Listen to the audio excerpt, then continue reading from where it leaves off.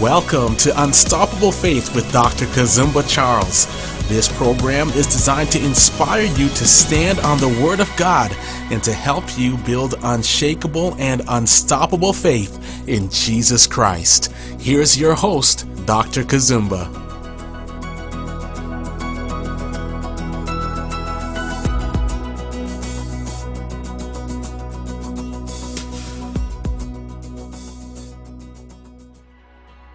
On today's program, I'm so privileged and it's really an honor to have Kim Mas join me today. She's the author of The Way of the Kingdom and Seizing the Times for a Great Move of God.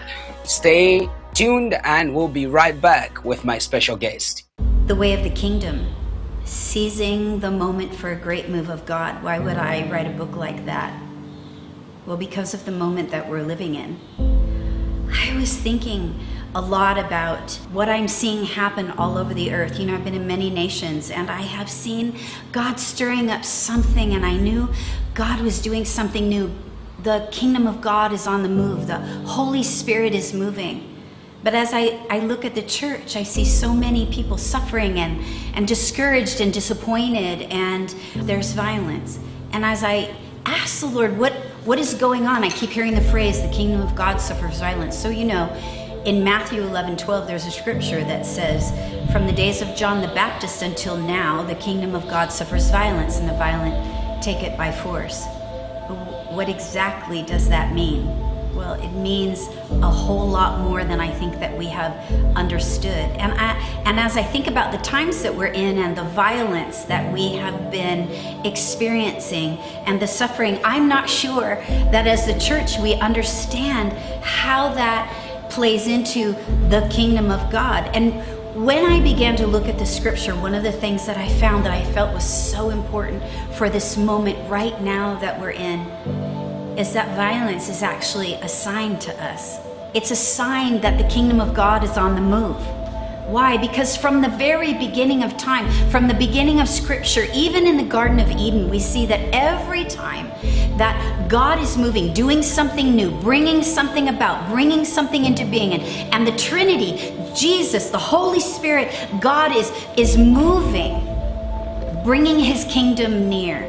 The enemy is right there to push back, bring oppression, and bring violence. So really, this is the most exciting time that we are living in. And yes, we are experiencing violence. I don't like it either. And we are suffering, and many people are suffering. And I think that in the church that we are tempted to lose our faith because it's discouraging. And yet it's a sign to us that God is on the move. And so I wrote the book to help prepare us to enter into this time, to understand that the kingdom of God is moving, and to see how is it that we move with you, God, to see the move of the Holy Spirit come into its greatest fullness. This is where we are. We are in a serious time. We are in a sobering time. We're in a violent time, but we're in a time when the Holy Spirit is on the move, and we get to participate with that move if we will understand how to seize the moment. Welcome back. Let me tell you briefly about Kim. She's a sought-after international speaker, author, and Christian minister. After a radical encounter with the Holy Spirit on March 22, 1994, Kim left a 22-year nursing career to serve God full-time. She's here with me right now, joining me. Kim, welcome on Unstoppable Faith. I'm so happy to be here on any program that is called Unstoppable Faith. That is amazing, and it's actually a prophetic word for now. Amen. Amen. So I'm glad and I'm looking forward to what you have to share as we talk about the way of the kingdom, seizing the times for a great move of God. This is yet to be released, by the way. This is a very powerful book. So our audience, I'll be telling you where you can get that copy. Now, woman of God, let me just go right to it here. I got the first question for you here. Can you share your story of encountering the Holy Spirit and changing your direction toward full-time ministry, and how has the prophetic revelation changed your life? Well, that's a great story, and what a great question to start with. I was raised in a nominal Christian way in my family. We went to church on occasion, and more than occasionally, but not quite regularly. And I was raised in a Christian context, that I didn't have any idea that I could be a minister of God, and so it was never on the table for me. And when I got into high school, I decided I would be a nurse, and I went into nursing. I went to school. I did all that. I was a labor and delivery nurse for many years, and I loved it, and I thought this was my career. And I loved Jesus. I'd gotten saved when I was 13. But at a certain point, my marriage started to fail, and we were on the brink of divorce, and I had my first encounter with God in his voice, and he told me to reconcile with my husband. And so through the course of time, over a 4-year period, that happened. It was very miraculous. My husband was not a Christian when I married him, but he became a Christian through the course of that encounter. And it was about 4 years after that I was attending a church, and they asked me to come and give my testimony about this miracle that God had done in my marriage. And I felt that Jesus deserved all the glory. So I went and I gave the testimony of how he intervened on my marriage, saved me, saved my husband, delivered him from drugs and alcohol addiction, and now we were happily married. And it was at that retreat, at that moment, when they had asked us to sit down and take communion. And I was taking communion. Well, just before I took communion, there was a young woman who came over, and she laid her hands on me and said, "I feel like I'm supposed to pray for you for the baptism with the Holy Spirit." Well, I had never really heard about that. I didn't really know what I thought about that either. But I knew that God had done this amazing thing in my life and in my family. I knew he was real. And if this was from the Lord, I wanted it all. So she laid her hands on me. I had a radical encounter with the Holy Spirit. I got filled. I got delivered from some demonic oppression. I got called to full-time ministry, and it was such a radical moment for me. It was so life-changing for me that I went home from that 3-day weekend a completely different person, and began this journey of calling. And I was called back to school. I finished my master's degree. I went and got my doctorate, and God said he was going to open up the nations, and that I would preach and teach and prophesy. And being filled with the Holy Spirit enabled me to do that. It empowered me in this way so that I could follow him and fulfill the call that was on my life. And so that's how it all started. Completely changed my life. Wasn't something that I was expecting. It was really an interruption in the course of my life. My husband and I, we really thought that we would work for 30 years and then retire, sort of the American dream, and then go on vacation the rest of our life. But God had a whole different idea of what he wanted to do with our lives. That is so great, just to hear how the Lord radically changed your life, and you had to, and not only radically changed your life, he also served your marriage. Such is the God we serve. Now, Yes. Dr. Kim, I want to go to this question here. You open the way of the kingdom with your prophetic dream of a heavyweight championship match. Can you share how the Lord spoke to you through that dream? Mm-hmm. Yeah, it's very important to actually, because it was out of that dream and through the asking God several questions and seeking him for understanding that this book actually began to be birthed, and it's taken several years. But in 2017, I unexpectedly had a dream. Now, I'm very prophetic, and I get prophetic words. However, I don't dream a lot. I have probably 2 prophetic dreams a year, and usually when I have them, God speaks to me right away through them.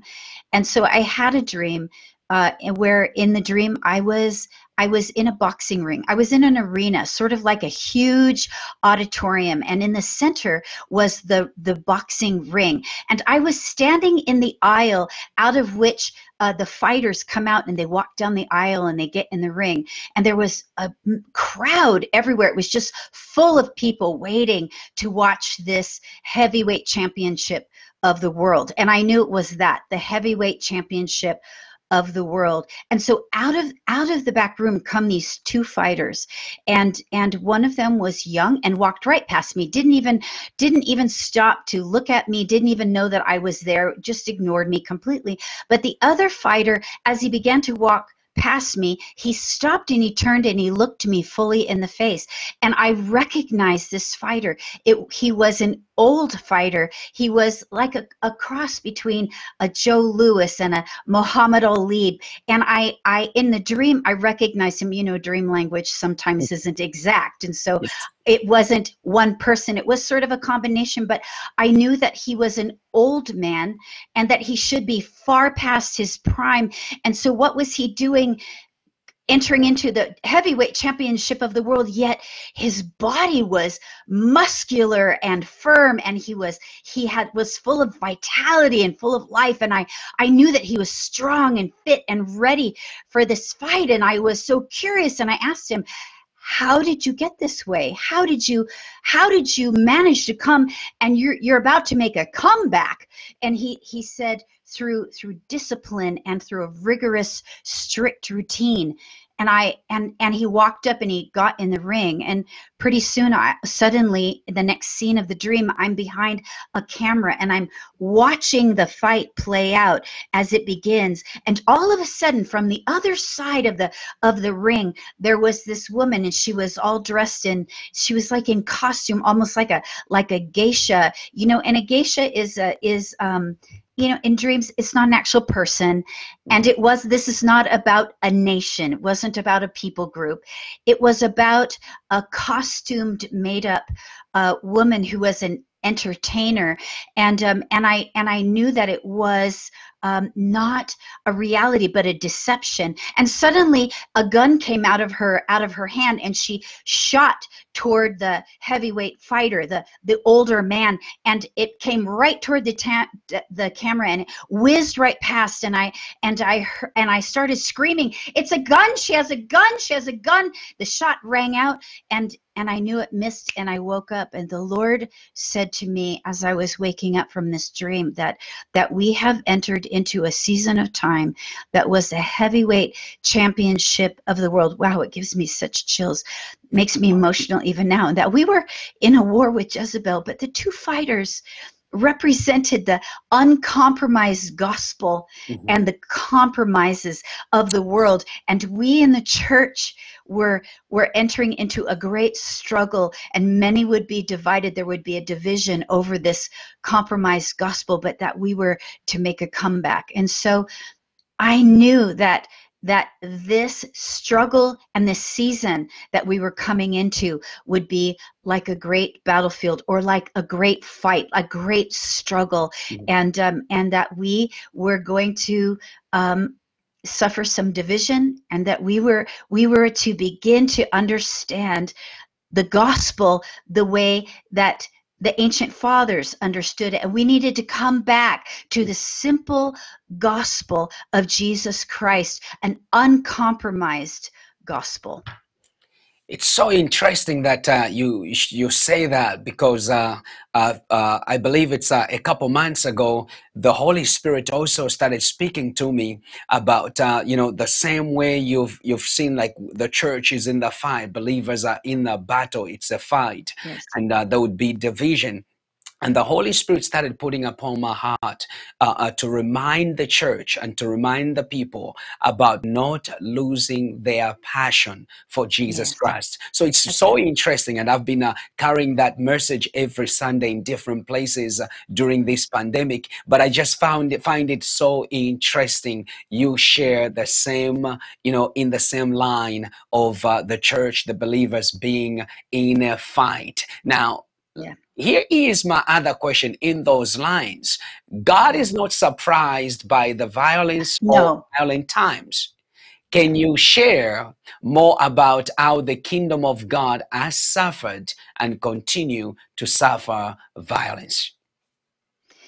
Well, we see throughout Scripture from beginning to end, from Genesis actually to Revelation, that every time the kingdom of God begins to move, whether it was in the garden with Adam and Eve, or it's in Revelation as he begins to move, that there's always the enemy and his forces coming in opposition against the move of the Holy Spirit. And so this should not be a surprise to us. And Jesus, especially in Matthew 11:12, which is actually the core basic foundational scripture of this book, says that from the days of John the Baptist until now, the kingdom of God suffers violence, and the violent take it by force. We'll see right there in that passage, you have a move and a counter move. This is not a surprise to God. Jesus said that in this world we would have trouble. And so we do experience trouble. He also knew that as the kingdom would break in upon the earth, that there would be violent opposition to it. And we would need to become the violent who take it by force, who bring heaven to earth, who bring further the advancement of the kingdom and complete the mission of Christ. And so God is not up on the throne wringing his hands and saying, oh, I with anxiety going, I don't know what's going to happen. I don't know what to do about this. No, he has a plan. He's had a plan from the very beginning. And we as the church are part of that plan. And so the violence is actually assigned to us. It should be assigned to us. The times and seasons are ordered by God. Even the Kohelet, the preacher in Ecclesiastes chapter 3, he says there's a time for everything under the sun, right? There's a time to pick up stones, a time to throw away stones. There's a time for war. There's a time for peace. There's a time for weeping, and there's a time for laughing. And the point of that passage really is that God is the one who orders the times and the seasons. And if God is the one who divinely orders the times and the seasons, then there is a divinely appointed action that is to be taken in each time and season. Now, Jesus in the Gospels is very clear. He talks about the identity of God's people. Part of our identity is that we would understand the time and the season, and then understand how to walk in it, how to participate with whatever God is doing in that time and season. And he indicts the Pharisees and the Sadducees, and he says, you're the leaders of my people, and you say, when the sun looks like this, when the sky looks like this, it's time to plant, or it's going to rain, or there's going to be a storm, but you don't know how to spiritually discern the time and the season, meaning that as the leader of God's people especially, but also as God's people, we ought to understand the spiritual times and seasons. In other words, what God has ordained and what he is doing. And so in every time and season, there is an opposition that comes to whatever he is doing, and the opposition comes by the enemy. The enemy brings violence against God's people so that we will shrink back, become afraid, become intimidated, become offended at whatever we are suffering, so that we will, take our ball and go home, which is a colloquialism in America, meaning that we will stop doing whatever God has called us to do. We will turn back, we will sit down, and we will just mind our own business, and we will just wait and huddle in our houses and until Jesus returns. But this is not the call on our lives. The call on our lives is to follow Jesus into this battle, to save the hearts of the lost and reconcile people to Jesus, to bring healing and restoration of hearts and minds and bodies and souls, cooperating with Jesus, advancing the kingdom of God on the earth. If you've just joined us on Unstoppable Faith, here maybe way by the way of radio or watching around the world, I know even in Africa on TV, Zambian TV Broadcasting Corporation, TV3. If you're joining us on those platforms, I have a very powerful woman of God, Dr. Kim Maz, the author of The Way of the Kingdom, Seizing the Times for a Great Move of God. And I like what she writes at the back: fight the way Jesus fought. Doc, I'm going to go to this question here. You Okay. describe a person who is offended as being tempted by unbelief. Can you Mhm. explain this trap? How we can identify and sorry, can you explain this trap? How we can identify it and how we can overcome it? And also, as you are on that question, I want also you to touch on how does the enemy use offense to kill a movement of the spirit in modern Christians? Yes, so important. Thank you for asking that question. You know, John the Baptist was a powerful prophet. He's the one called to make way for the kingdom of God, and he prepared the way for Jesus. And yet, even John, in his most vulnerable moment, is tempted by offense. So offense in the Greek means scandalizo. And so what happens is that John sends a question to Jesus. John is in prison. He's suffering injustice, and he's suffering violence at the hand of unrighteous and unscrupulous leaders.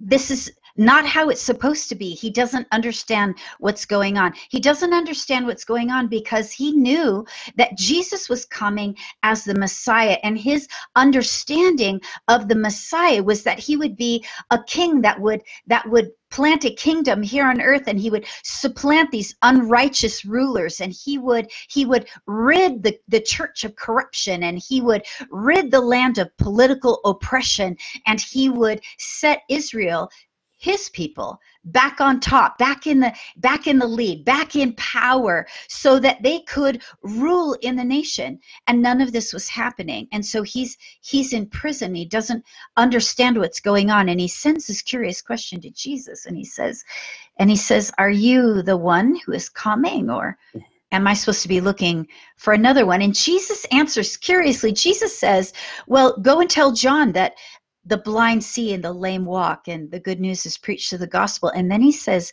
this very interesting phrase. He says, "And blessed is the one who is not offended Mhm. by me." Now that word offense means scandalized, scandalizo. It's in the Greek, it's about a trap that is set for its victim. And when we get trapped, we get stuck, you see. And so in the Greek, what it really means is that we are being tempted to unbelief. Because when we are tempted to unbelief, if we get trapped in unbelief, if the enemy can tempt us by saying, "Oh, look, he's not doing what he said he would. He's not answering your promises. He's not helping you. He's not saving you. He's not providing for you. He's not protecting you. He's not who he says he was. I don't know why you believed him in the first place." It's a trap, because if we can get trapped in our offense at how our expectation of Jesus, how he would move, what he would do, how he would show up for us, how the situation would turn out for us. If we get trapped in that unmet expectation and we get trapped to unbelief, what happens? We turn away from God.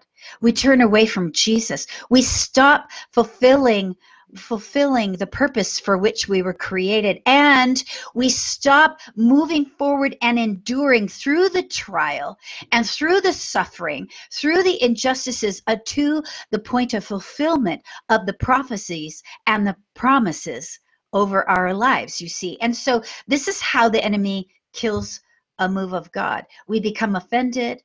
We say, "Well, he's not who he said he was, because he didn't do this the way I thought he was." What we end up doing, see, is we put God on trial, and we make him answer for what we thought he should do, and we hold up these things. Well, listen, my own mother died of cancer. She died a violent death.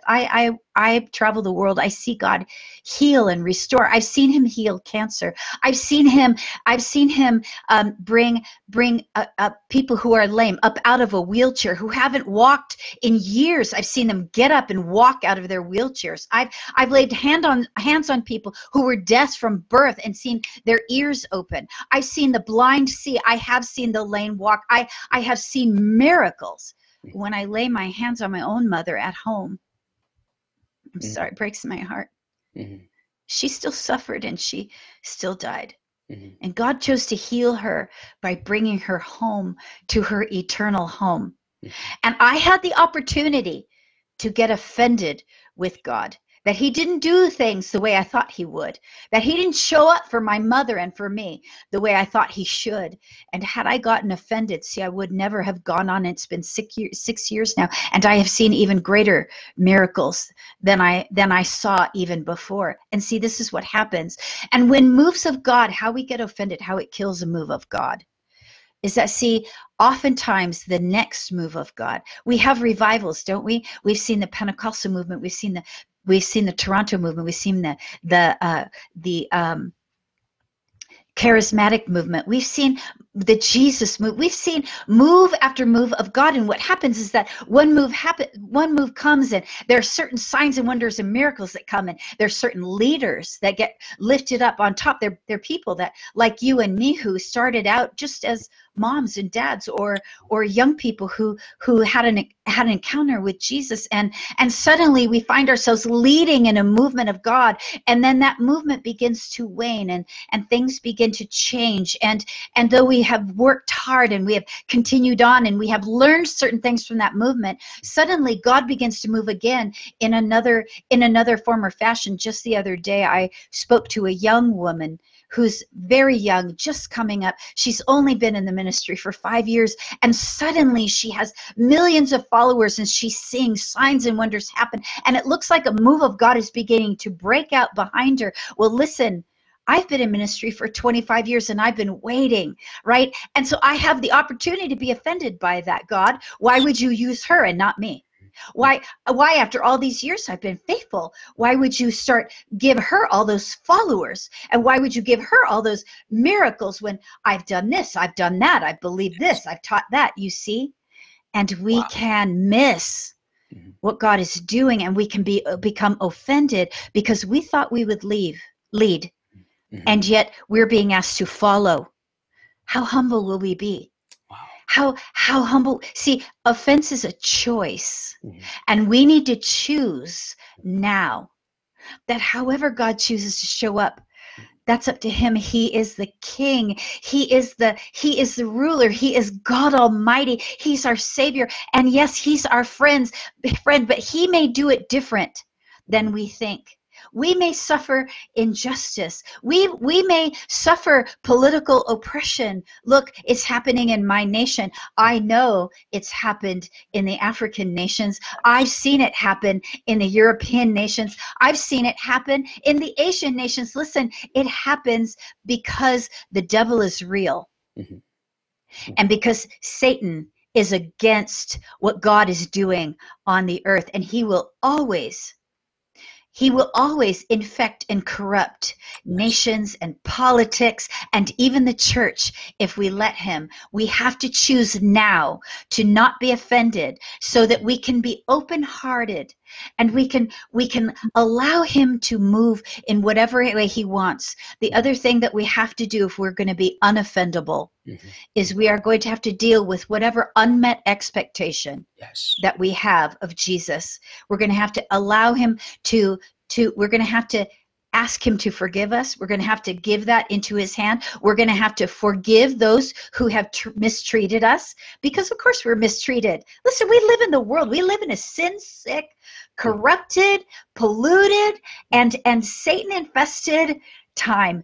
He's the ruler of this age. It says Satan is the ruler over this age. However, we have authority, and we move in the kingdom, and we shouldn't be surprised that we are opposed. We need to give that back into Jesus' hands, allow him to heal us, give up our false expectations, and allow him to do what he wants. We need to decide to be unoffendable if we're going to participate in this move of God. And there is a move of God that has already begun. And it's already moving, and we are going to see signs and wonders and miracles beyond our wildest imagination. We're going to see the next generation raised up, and our children and our children's children are going to prophesy. And listen, I know I'm just prophesying to you right now. I'm telling you that revival is coming to family units. Those of you who have sons and daughters who say, they're like Gideon, right? And say, that's just stories. I don't know your God. You tell me that this, but look how you live your lives. Look how the leaders live their lives. Look what's happening in the nation. Look at the pandemic and all the people who have died. And Jesus is coming in a fresh wave and a fresh move, and we are going to see a harvest of new souls, and with them are going to be those children and grandchildren of ours who've been jaded and skeptical and feel like it's just stories.